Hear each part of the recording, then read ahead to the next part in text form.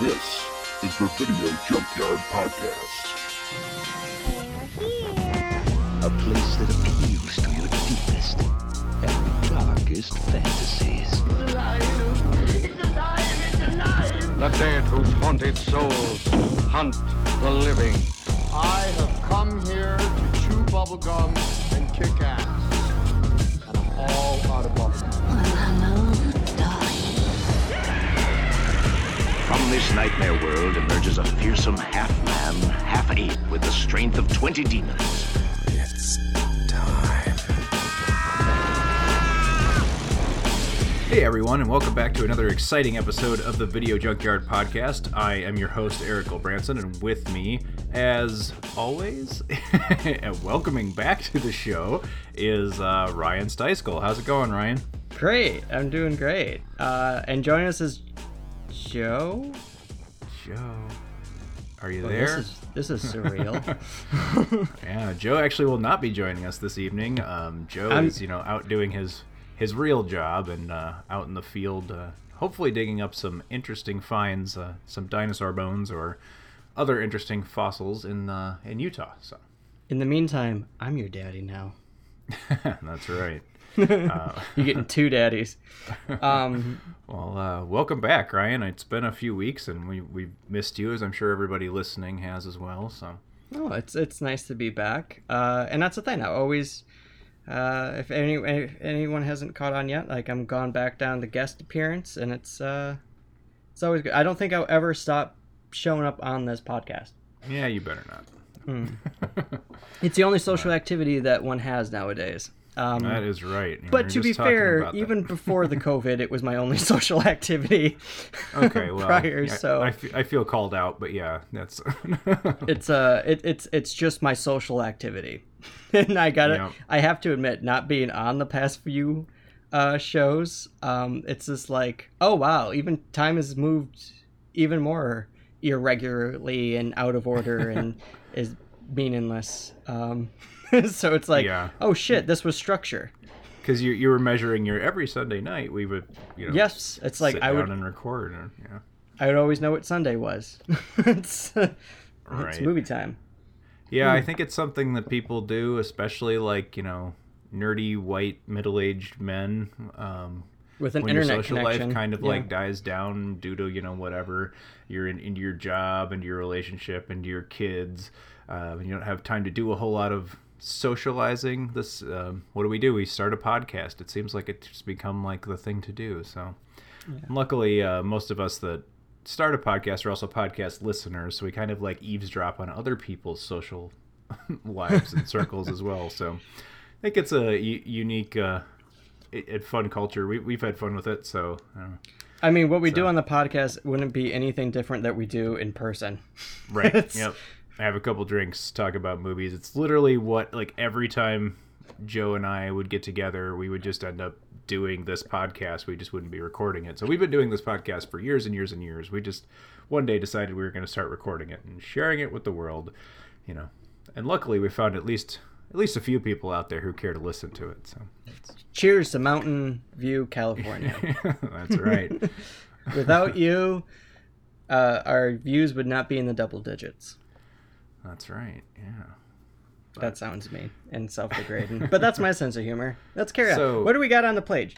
Well, since you were coming back as your first time guest hosting, I handed the ball to you for the first pick, the first Joe-less show here.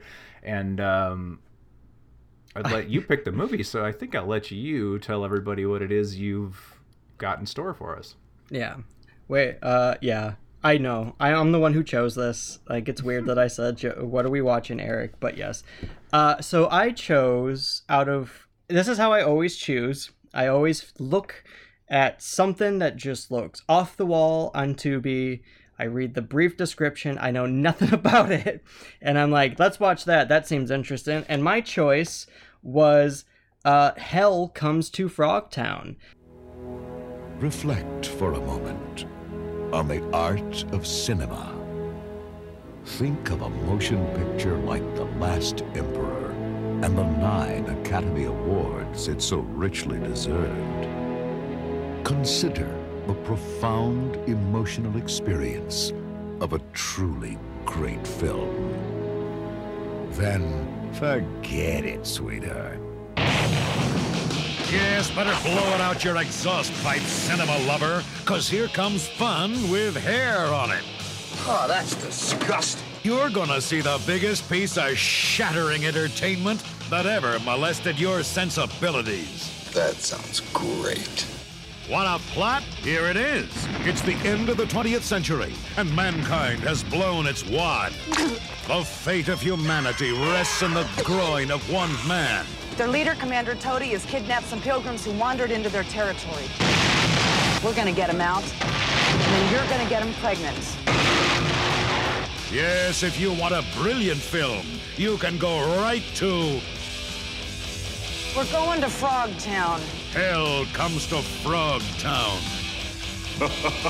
Starring wrestling superstar Rowdy Roddy Piper.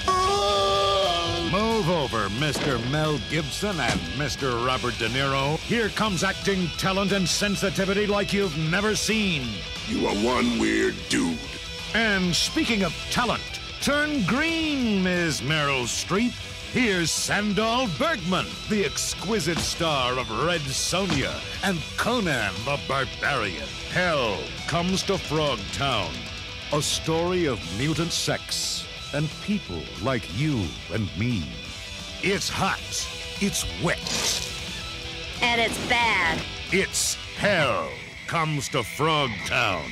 It's a 1988 sci-fi, post-apocalyptic sci-fi movie starring none other than Roddy Piper. Yeah. The Rowdy Scotsman himself, yeah. Right. The late, I guess I have to sadly say, the late. And if anyone doesn't know him from his wrestling career, he's also, They Live. Yes. That's my first introduction to him. But, so yeah, I'll fucking summary of this movie. So essentially, the world is just wiped out by, like, nuclear war, and it's become this post-apocalyptic wasteland where the human population has severely dropped. And so the movie starts with our hero, a alleged sex offender.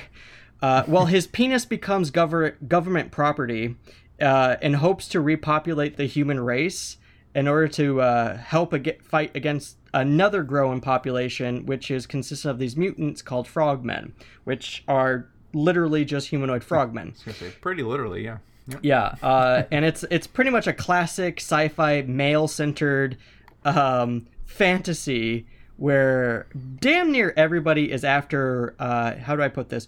Roddy's Piper. Yeah. I felt really proud of that description. So that's a good one. I don't know, Eric. What do you fucking think about this one? Well, I think from the get-go, like, this has got to be one of those you have to see it to believe it type of movies, just because it's just pretty batshit crazy. From your description of the plot, I think you pretty much just got it in the bag. It's pretty much Roddy Piper has to save his penis.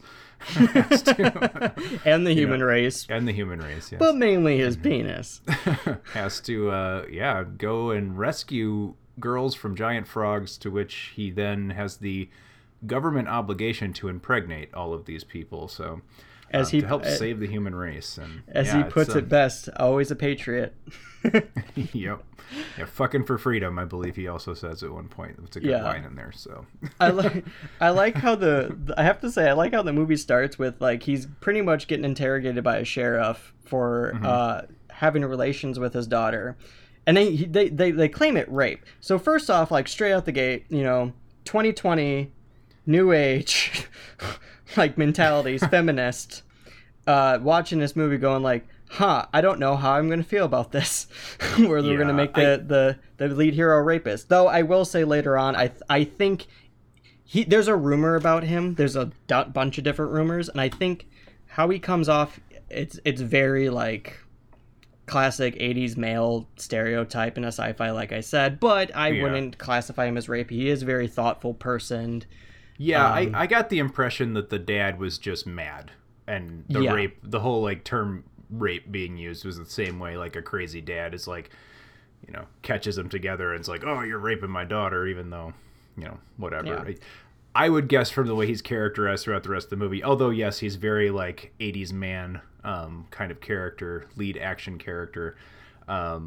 He is thoughtful and he macho, is like very macho. Yeah. He's not. I never took that allegation to be serious. Like, I didn't think he was a rapist. You know, it was going to be quite the stretch, even for a movie made in, like, what, 88? So, 87, 88. So it's like, oh, God. And I don't know how you feel about it, but it's very 80s in a lot of ways. And obviously the sensibilities are a little different. But I feel like this one is making a bit of a joke out of it the whole time, like this kind of gender swap thing, and it's done in a way that's almost too silly to be offensive in any so like in the first few minutes I was like, you know, a bit bowled over by like, whoa, is the plot of this really going to be like Roddy Piper impregnating people in a post-apocalyptic it turns out yes, but you know, I don't know, it's how did you feel about like the tone of it? Like I feel like that it would be pretty hard to be like disgustingly offended by this movie just because it's so silly and a lot of fun. And the intention of the movie is meant to be a funny post-apocalyptic movie. It's not meant to be serious. It's not meant to be like a Mad Max. It felt more like a parody of Mad Max, but not directly. It's just like, hey, let's take this subject matter and like make it really weird. Like, let's have a post-apocalyptic crisis. It's like either lack of water being the motivation, but in this case, human population. Like, so there's way more women than men. In fact, they're the entire government, called MedTech, and like they're the ones who find whatever men are left, and if they're fertile, they appoint them. Not just appoint them, they pretty much like force them into contract. Like, we need you to repopulate. Like, we find fertile women because it's also like certain women are infertile as well because of all the nuclear radiation fallout. But also like, so what they find them in this situation, like they bust on in, these two women working for the MedTech, and they're military fucking martial artists and everything. Just they showed up and they say to him like, it turns out like you have quite the reputation, you just leave a string of pregnancies in your wake. He goes, oh really? Cool. It's like, kind of like, you know, dusting off his knuckles on his shirt, kind of, I don't know if dusting off the knuckle per se, but definitely wink wink nod nod, say no more. Right. Yeah. So they pretty much drain him of his fluids, strap a shock collar codpiece onto his junk, and they're like, all right, we need you to save like 9 hostage fertile human women from a place of mutants called Frogtown, and then impregnate them. Like, so just a long laundry to-do list. Do impregnate them. Yeah. Yep. Yeah. Yeah, it's crazy. You mentioned kind of the Mad Max tone to it, and that I think is very intentional. Like the post-apocalyptic, like, because that film obviously had been out, and I believe The Road Warrior had been out as well prior to this, and the reason I do, and just this is jumping way ahead, but the reason I think that's definitely intentional is because there's actually a series that follows. I was unaware that there's sequels to this film. Oh yeah, I learned about that after too. But there is actually a sequel to this film called The Toad Warrior, which they had to change the name because I guess George Miller was not happy about the similarities. That's the third. That's the third Warrior, movie. But, yeah. So the Mad Max thing is definitely very intentional from the filmmaker. Yeah. Where he got the frogs from, not sure, but yeah. So Roddy Piper has to go and rescue 6 girls from a frog gangster's harem. Why a frog man has any interest in having a harem of human women, I'm not sure. Why does he have 3 penises? Is another question. We haven't even gotten to the Dance of the 3 Snakes yet, but which was one of my favorite jokes. I was going to save this for my review, but I think I'll just bust it out now. But this movie, like the best short description I come up with is essentially this movie is Mad Max with where all the villains are man-sized frogs. And well, not every man-sized frog, but yeah, they're definitely that. Yeah, and criminal. basically a teenage boy's sex fantasy, and the script is essentially one long dick joke, but for some reason it's just it's a highly entertaining. Oh God, film, I almost choked on my beer. So, I mean, it really is. The amount of penis jokes and references in this are above average for sure. So. Oh my God, Roddy's. I know. Okay, first off, his character's name is Sam Hell, but like it's Roddy. His face and this whole his facial expressions throughout the whole movie are just priceless. Oh, he's great in this. By the way. He's amazing. It's like I haven't seen many things in him. And sorry, let me rephrase that. Phrasing. I haven't seen many things that he's in. So, a little more comfortable question now. Right. But because I saw They Live, and I loved him in They Lived, and that was my first movie with him. But I think those are the only two I've seen with him as well. Yeah, but oh my God, he's really like he is great. Like he's like it's not like Citizen Kane, but it's it's fucking great. It's enjoyable. Like it's like yes, it's dated and it's humor and very much male fantasy, but my God, it's fun if you let go of it. Yeah, and he's not doing a whole lot out, that's like talent-wise outside of the realm of pro wrestler, but he does it so well. His comic timing is very good. Like you said, his facial expressions are good. He could deliver his one-liners very well. I mean, he's a good leading. Right. I want to say action hero because that's certainly the archetype that he's given in this movie, but he's actually a bit of a bumbling idiot. He's not even very good at being an action hero. He's like a comedic Mad Max. Yeah. Yeah. So, and I think that makes him a little bit more endearing. Sorry. Not enduring, I suppose, as well. I mean, he has to endure quite a bit in this movie. Yeah, because you could have made this character, a total creep as well. But... Yeah. Well, that's the thing. There are elements in the beginning of the movie where they kind of okay, he seems to be what his reputation they keep talking about. He looks like God, you seem like a sexaholic in terms of just you seemed like just a kind of a vile man at first, not too vile, but just very broy.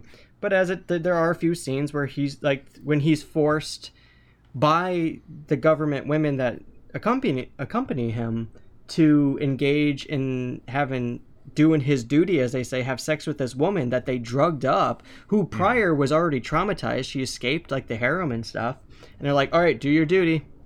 And he's he felt very that. You see the first time where he's not living up to his macho persona, which you can tell is okay, this is a defense mechanism. This is how he survives, and that's not how he actually is. He felt very uncomfortable, and they show later on after the fact she's very the woman that he has to engage with after is very he treated her well, he cleaned her up because she was in a terrible state when they found her.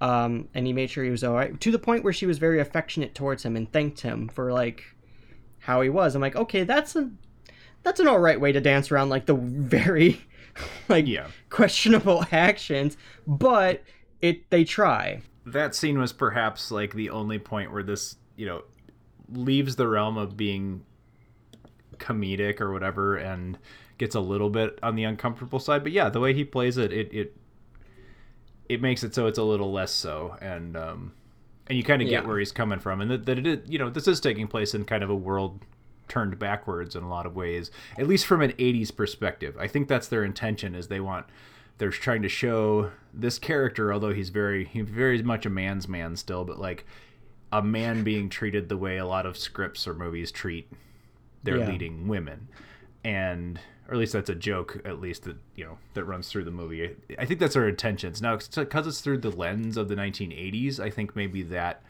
doesn't shine through quite as strongly as it might have back then. Because you still have a few very glaring 80s kind of tropes going on here. And but let's talk a little bit about the supporting cast for a second, and especially Sandahl Bergman, who we have talked about on the show before, because she was the only other thing I remember her from is the Conan the Barbarian movie. Played Valeria. I think we were talking when we talked about the character Valeria in that movie were kind of like, oh, I don't remember her from anything else, and then there she is, and I instantly recognized her. I'm like, oh, here she is in other things. Like, the Wikipedia article on it is very strange. Like, it's definitely written by a fan because there's like points of it that first off are very inaccurate to the actual movie. Yes, yeah. But also like they mention like, oh yeah, this actress was in this. So it's one of those like movies that like is popular enough where like there needs to be a Wikipedia article about it with some detail, but it's done by like the one lone fan who's like, I am the man to do it. Yeah. I want to write this article. Yeah. I'll do it. Yeah. The I don't know how you say her name. It's like Sek Veril or Seek Veril is played the other what was her name? Like female Sentinella. Yeah, like Sentinella. Yeah, it's just the weirdest fucking name. Runaway. Yeah, Never mind. It was Runaway. First... Oh, okay. Yeah. Yeah. And she was like she was a military escort that was kind of the muscle behind the medtech mission to rescue the harem from Frogtown. And yeah, so she gets to, she totes around her, not totes around, but I guess rides around on her gun turret on the car, and she's the tough guy girl in this movie. And the first to take advantage of the first to try and prove, Sam. See if the rumors were true, right? Yeah. And she goes, "Don't worry, I'm sterile. I'm infertile." Let's do the running joke, by the way, because so like we mentioned, he wears his cod piece that has like property of the government like written on it and has this beeping light. And if you ever it's got a flap. Yes, I was gonna say the running joke. He's just like, "How do I in this?" And they're like, "Don't worry, it has a flap." And throughout the joke, like they're just, "How do you?" And he's like, "Don't worry, there's a flap." It's got a flap. Yep. How do I? There's a flap. It's like that's gonna be my fucking go-to to anything from now on. The like, how do I get this? Don't worry, there's a flap. Hell comes to Frogtown. Don't worry, there's a flap. Oh god, it's gonna be great. I can't wait till my next anniversary. Just whip that one out. Don't worry, honey. But no, I'm sorry. We moved to we didn't talk like you brought her up. Yes. Sandal Berg. Spangle. Yes. Yep. Who plays Spangle, the government persona and love interest, eventually. What do you think of her in this movie? She was very similar in a lot of ways to Valeria, and not necessarily the character, but the performance. And I'm not necessarily making digs at her. She was fine. But I thought she was lacking a little something to be like the leading lady, but I think towards the end of the movie I got to like her. Like I agree with you. And that is not saying that I'm saying that coming from a place of somebody who really enjoyed her as the leading lady in the Conan movie. So just something about this character that didn't gel with her. I don't know. Towards the end, all of a sudden, I feel like I either I came around to her, or I something, or just the character grew on me. I'm not sure, but I think that's how they kind of set her up at first, because she's very much like this spectacle wearing government official who can fend for herself and shit. Like they show like right away in the beginning of the movie, like she can just flip him like a full grown man over her back, no problem. But like there's like this weird sexual tension right away, because like one, she's essentially like in charge of Sam Hell, and like she's the one who tells him like, you need to do this, you need to do that. Like she's pretty much like this dare I say the straight man of the situation. I don't know. Yeah. But you also like they make it very obvious that she's like into Sam. And multiple times tries to seduce him. It's very awkward, and I believe that's what kind of goes against her. But it's kind of an endearing quality if you're into that, I suppose. But first, she tries to play it off like she's, it's all for, queen and country or whatever. Yeah, very like for she's your duty, doing it to try and get him aroused so that he can impregnate this, girl they found, or rescued, I guess, from. As a refugee from Frogtown, and because she's trained in seductive dancing, is she? Yep, she claims. But then when she's kidnapped by the frog gangster, what's it, Leroy something, she claims that she does not know how to dance. So and he goes, "Oh no, she's good at seductive dance." Yeah. Oh my god. Well, okay, yeah, we're getting to that part, but yeah, in the beginning, no, she's kind of plays an it off annoying... like she's just doing her duty, right? Right. She's very much like kind of like a to the books character, so it's like it's hard to like but after like especially in the third act, which is weird because I think she starts to disappear, but somewhere through like her character you start to see their relationship back, like, and their partnership in this weird situation, and then when she's captured and how she gets out of it, and she ends up being way more of a fighter than, funny enough, the actor who is played by a wrestler. So there's elements there, but yeah, it's very much you guys deserve each other. You're both shitty people in your own ways. It's like right. Yeah. So I guess we should talk about the craziest thing about this entire movie, and that's Frogtown. And the entire idea of the mutant frogs, like. Once it, like, I was already kind of like not knowing how to go with this movie, but like, okay, I can appreciate this humor. But once it hit Frogtown, I was like, all right, I love it. I love this. Yeah, me too. I actually think I had the exact same reaction. Like I was laughing and having a decent time with it. But I still had my I'm like, is this whole movie going to be about, Roddy's Piper, as you put it? Roddy's Piper. And in a way it is, but you throw Frogtown into it and I'm on board again. Like it's oh God. So yeah, do you want to give us a little description of Frogtown? Sure, yeah. I can. So it's very first off, shout out to so not all the frog prosthetics are great. They're very much like applied prosthetics to the face, where they just like it's very much a humanoid amphibian look hybrid, so you can see the facial reactions of the actors and the characters. But when they go up to when they have like a frog person of like a higher class, I was noticing like either one the leader, two his second in command Bull, and three the club owner, like they are full on frog makeup. Now given they have like the classic Muppet Kermit the Frog kind of flapping mouth, but the eye movement and the eye shit is just amazing, and the texture is amazing. Yeah, I was super impressed with most of the frog, at least the main character frogs. The like you said, the guards and the side characters I didn't spend as much time on, but the femme fatale. The girl. I'm trying to remember what her character. I'm trying to look at her name. Arabella.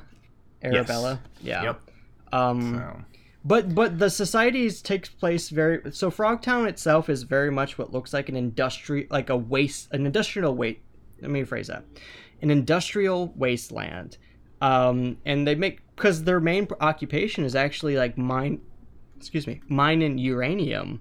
And they start to find out that there's like a supplier of weapons. I guess frog mutants aren't supposed to have weapons. They're very much treated like a second-class citizen, even though they get their own town and everything. So they're trying to do like these very loose racial mirrors. Case in point, in the beginning of the movie, in fact, they actually have a black actor or a black character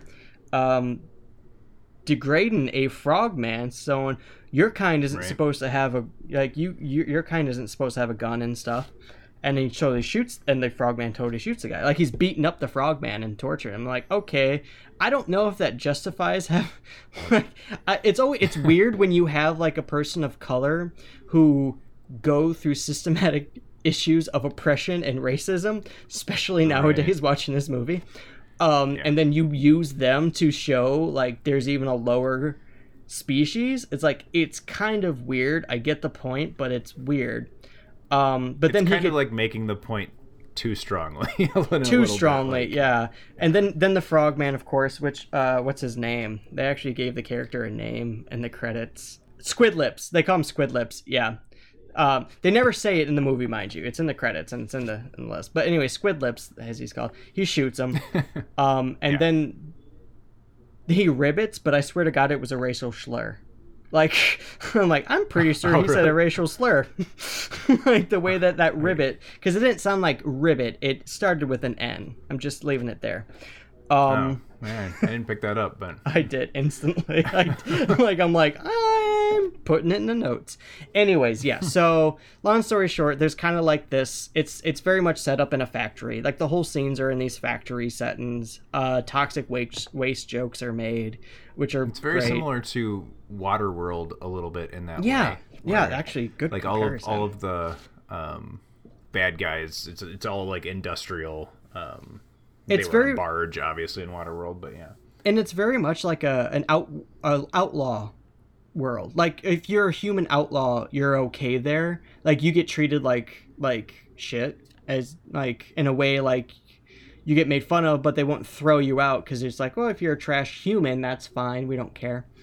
We probably should have mentioned earlier, like this is very much potentially the weirdest Western you've ever seen, but it's very much a Western in the way that it is set up. I mean, you got your out of towner coming into like at least the second half of the film that's a little less about the penis and a little more about the a little more about because Roddy's faces come out the most in this one, but actually I would argue it's actually a mix of not just because Eric's right, it's very much a mix of like this Western outlaw situation, but also noir.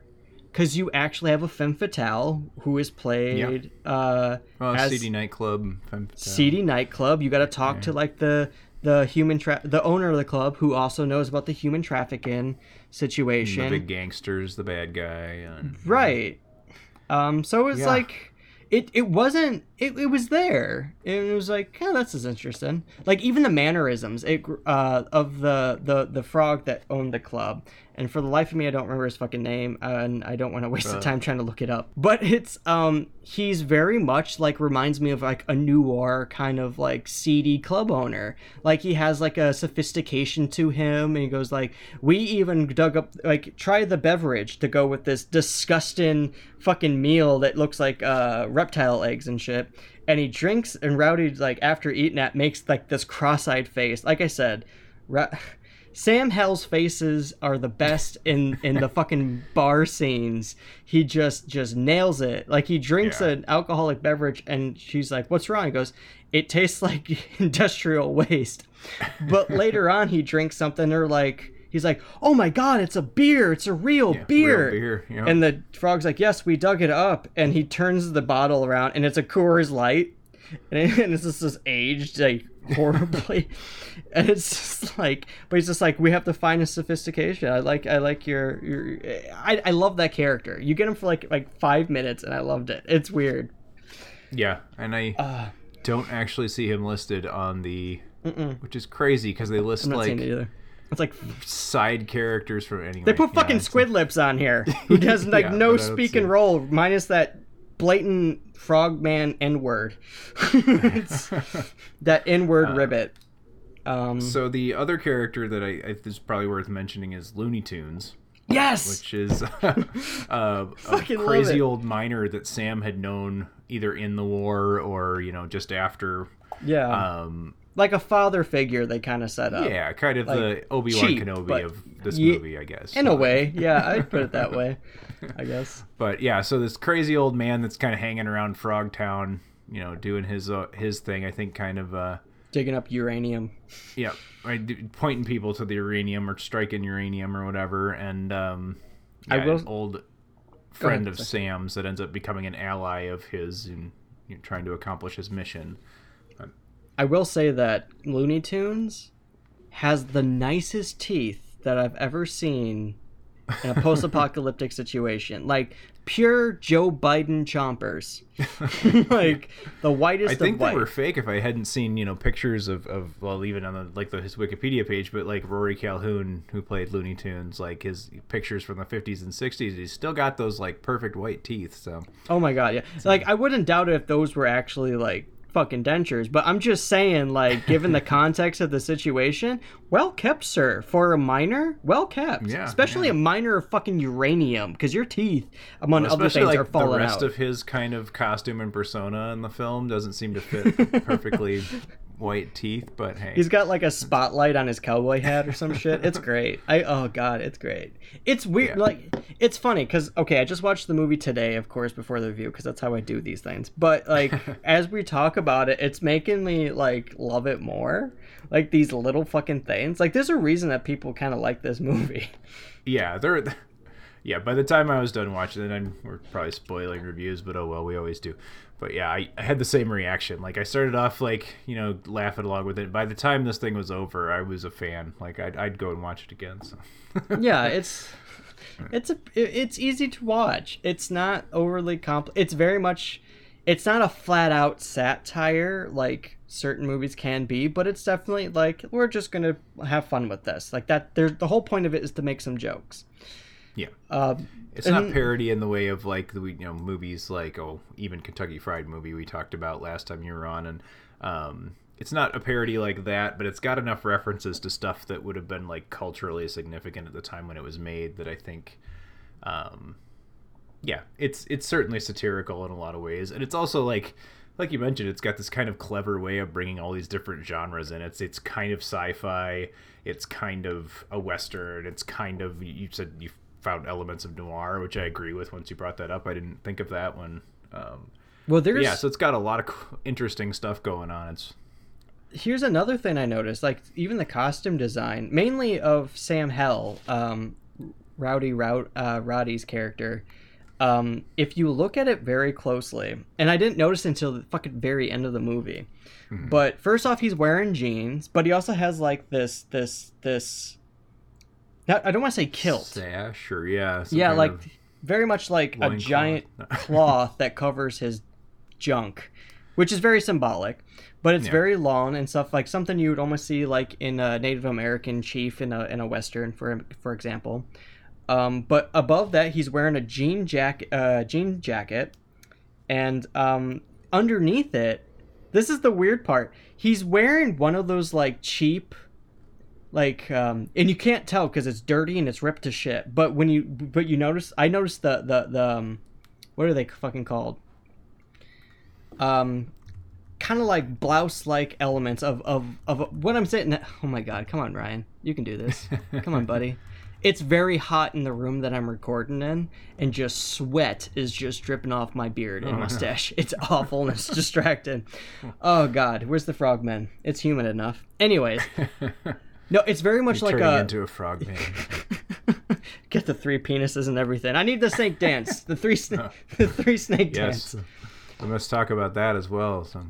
But no, Rowdy's undershirt is actually one of those. I'm trying to come up with pictures so I could help you. I'm trying to remember what his shirt. It's a prom. It's a prom blouse. It's one of those cheap prom blouses that like men wore with the frails on them or whatever, like down the center. It's light blue, but you can't tell because it's really fucking dirty. And I'm like, that kind of adds to his kind of personality as like a woman's man, in terms of like, you know, hit it, fancy shirt. Hit it and quit it. But it's like one of those guys from like what you would see in a 1950s fucking prom situation. Like, this is a guy who, like, I feel like the war happened, like, given that's not the case with this character, but a guy where the war happened right after or during his prom night, and he never stopped wearing that shirt. Now, that's not the case, because he has that you find out later, very shoehorned in, that he had a daughter that died from the war. But, I mean... Yeah. But that one element of the costume detail where, like, they just throw that shirt. I see it now. I'm just looking at a picture. Yeah, it's definitely, like, a frilly shirt. It's, yeah. And it's like... His jacket... You know, I guess that's his jacket's not really a jean jacket like they show in the movie poster. It's more of almost like, it might be his military jacket, like tarnished. So it's got like buttons and but then it's very much like later, ripped down to, so maybe he's got 3 layers. I don't remember it. If I go back and look again, but anyway. Yeah, it's very much a dirty, interesting frilly costume shirt. Choice. Yeah, it is. It is because it does. It makes you wonder. The like, belt hey, is a military belt. The belt holding up his kilt is very much like it is an olive green military belt, like where it's like one size fit all, adjustable. Anyone in the fucking National Guard knows what the fuck I'm talking about. But it's one of those, like, it's crazy. It's very much like An 80s post-apocalyptic movie. So we've mentioned it 3 times. Should we talk about the Dance of the Three Snakes? Is that You can take this one. I feel like I've talked a lot. so? The kind of one of the things that I'm sorry. Towards the climax of the film, we find out after Spangle has been taken into the harem to like go and attempt to join the harem. He has to go dance for the what's his name, Leroy, the gangster frog that is kind of the head honcho of Frogtown. Oh, his name is Toady. Is it Toady? It's Toady. No lie. So yeah, she has to go and dance, and as they're kind of prepping her for what to expect, to join the harem, she must perform the Dance of the Three Snakes, and it's mentioned a couple of times as we're leading into this scene where she has to go in and dance for Toady. And you have to and hopefully survive it, right? Yes, she has to survive the Dance of the Three Snakes, and she keeps asking, well, what is the Dance of the Three Snakes? And everyone just kind of like, well, they're kind of cagey about it, and nobody answers her. And they make it sound very dangerous. Yeah, yep. And so we find out after she first tries to get out of dancing by saying she can't dance, and the three snakes are actually this frog or toad. And I forgot to look up the science behind this, but actually has, I don't think there's a science behind it. Actually has 3 penises, and the way you get into the harem is if you can get all 3 snakes to dance.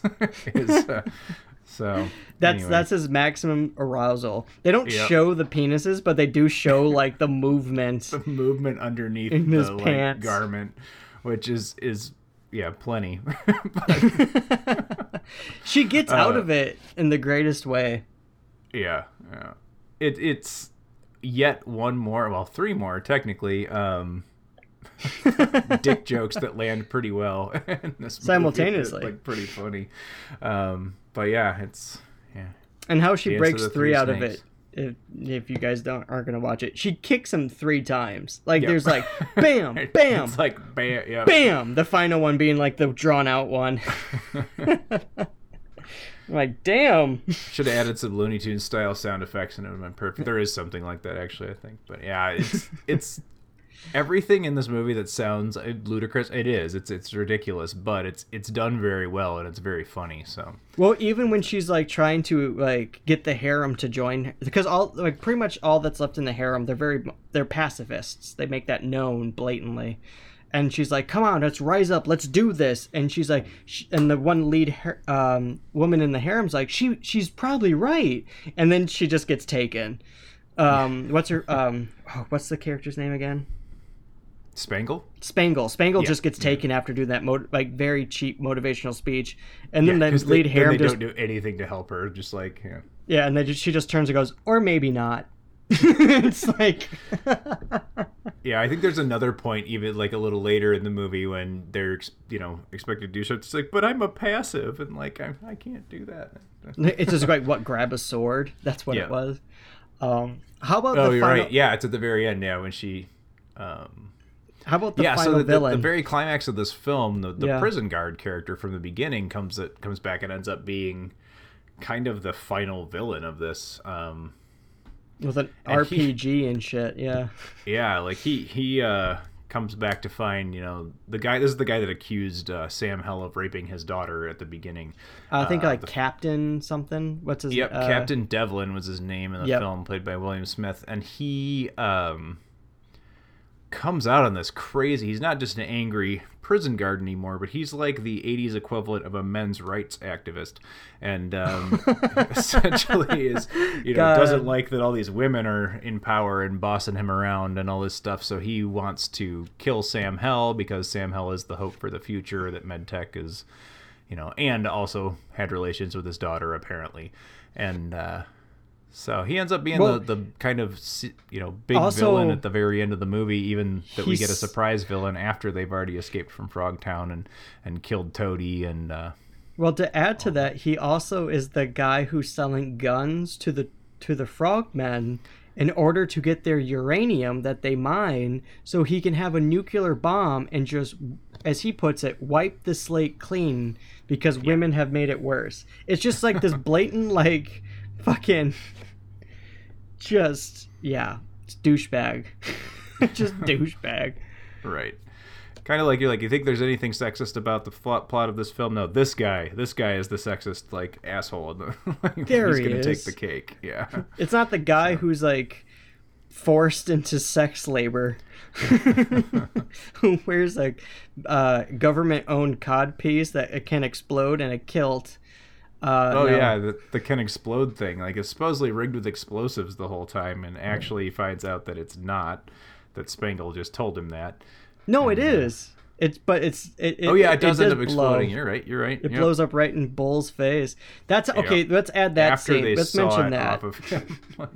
Another scene where you just see Rowdy's facial expressions, where he's just tied up, and Bull, a man with one, like, it's a frog man with an eye patch, with a chainsaw. Just he's about to go at it. Chainsaw runs out of gas, and he goes. And it's like, what's next? I get more gas. And then just fucking, there's a whole scene where he's just filling up with the fucking chainsaw with gas. Like, you're watching him do it as they have, like, this dialogue. And the frogman, this is my favorite part, one of my favorite parts. Bull, the frogman, at one point, when Rowdy's just like, no, it's a codpiece, it's gonna blow up, it's, the frogman just looks at him, holding the chainsaw, and goes, you're a really weird man. Like, you're a really weird dude. Really weird dude. Yeah, flat out says, you're a really weird dude. Yeah, I wrote that down as one of the best lines. Just stops like, you're a really weird dude. Oh, God. Oh, this is getting a higher grade than it originally was going to. Yeah, well, do you have any final thoughts, or speaking of, should we Let's get just to do grades? it. Let's get into Okay. it. Yeah. Well, what'd you think? I read most of what I wrote as my review, but for that description, like Mad Max with frog boys, dick jokes, all that. But essentially what you get when you put all that stuff together is you get kind of like 80s gold. Like, this is only could have happened in the 80s type movie, but it's really pretty great. It's entertaining throughout, and honestly the humor is juvenile as it can be, and obviously this whole thing is like a teenage boy's sex fantasy, sci-fi sex fantasy, but it all works, and it's funny, and it's fun to watch. It's just kind of like a trashy, and again, a kind of trashy fun movie, and I have a soft spot for those, so I think I'm going to give this one a B+. I liked it a lot. I had a lot of fun with it. I have to agree with you. It was going to be like in a B, lower B, but B+ depends on how often I want to rewatch it, possibly even an A-. But for now, first go, talking about it, definitely B+, and same with Eric. It's a lot of the same highlights. It is that nerdy, horny, teenage boy sci-fi fantasy, but it also feels like that's what it's trying to parody. Mm-hmm. Like, if it's trying to be a parody, it's making fun of, like, those scenarios. It's, what do you think, Joe? Oh, never mind. Joe? No. He was bummed. Yeah, I know. He was looking forward to this one, I think, but he did say he was going to send in, and so it may end up on the finished show instead of me saying this, or it might not. We'll see. But we may get a short Joe review of Hell Comes to Frogtown, so we'll see. I am curious about that time or the ability to do that. Otherwise, I'll press him for it next time we all get together. We can talk about it for a few minutes, because I know he watched it. I know we talked about it very briefly, but.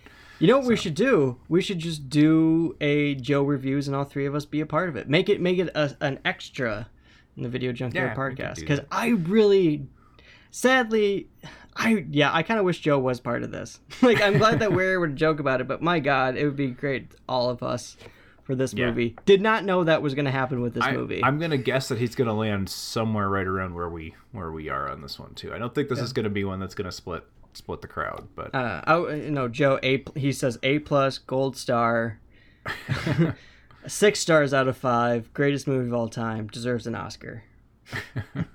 Not sure it's quite there, but I mean, I don't know. A few more watches in the right crowd, I could be convinced. But it's just the 3 frogmen. Well, anyway, I'd like to thank everybody for tuning into the Video Junkyard podcast. I have to do Joe's spiel here, and I don't have it all written down. But anyway, we'd love to hear what you think if you have seen Comes to Frogtown.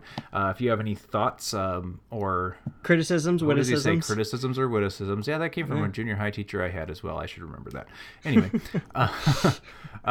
please send it to us at the Video Junkyard podcast. You can send us an email. It's videojunkyardpodcast@gmail.com, or go ahead and leave a message on the Facebook group, or send us a message on Twitter at VideoJunkPod. Those are the best ways to get a hold of us, and yeah, we'd love to hear from you. Yeah, actually, next week we'll have Ryan's going to be joining me again for a movie we will probably pick out in about 5 minutes from Tubi. But I don't know what it is as of yet, so we'll keep an eye on the Facebook page, and we will make sure and let you know the Monday before that's going to air what we will be reviewing.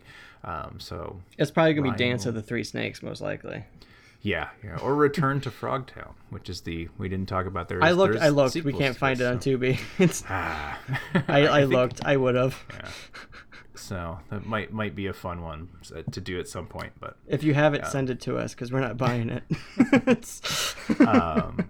Yeah, so I would like to thank you, as always, for tuning into the Video Junkyard podcast, and hope you will join us again soon.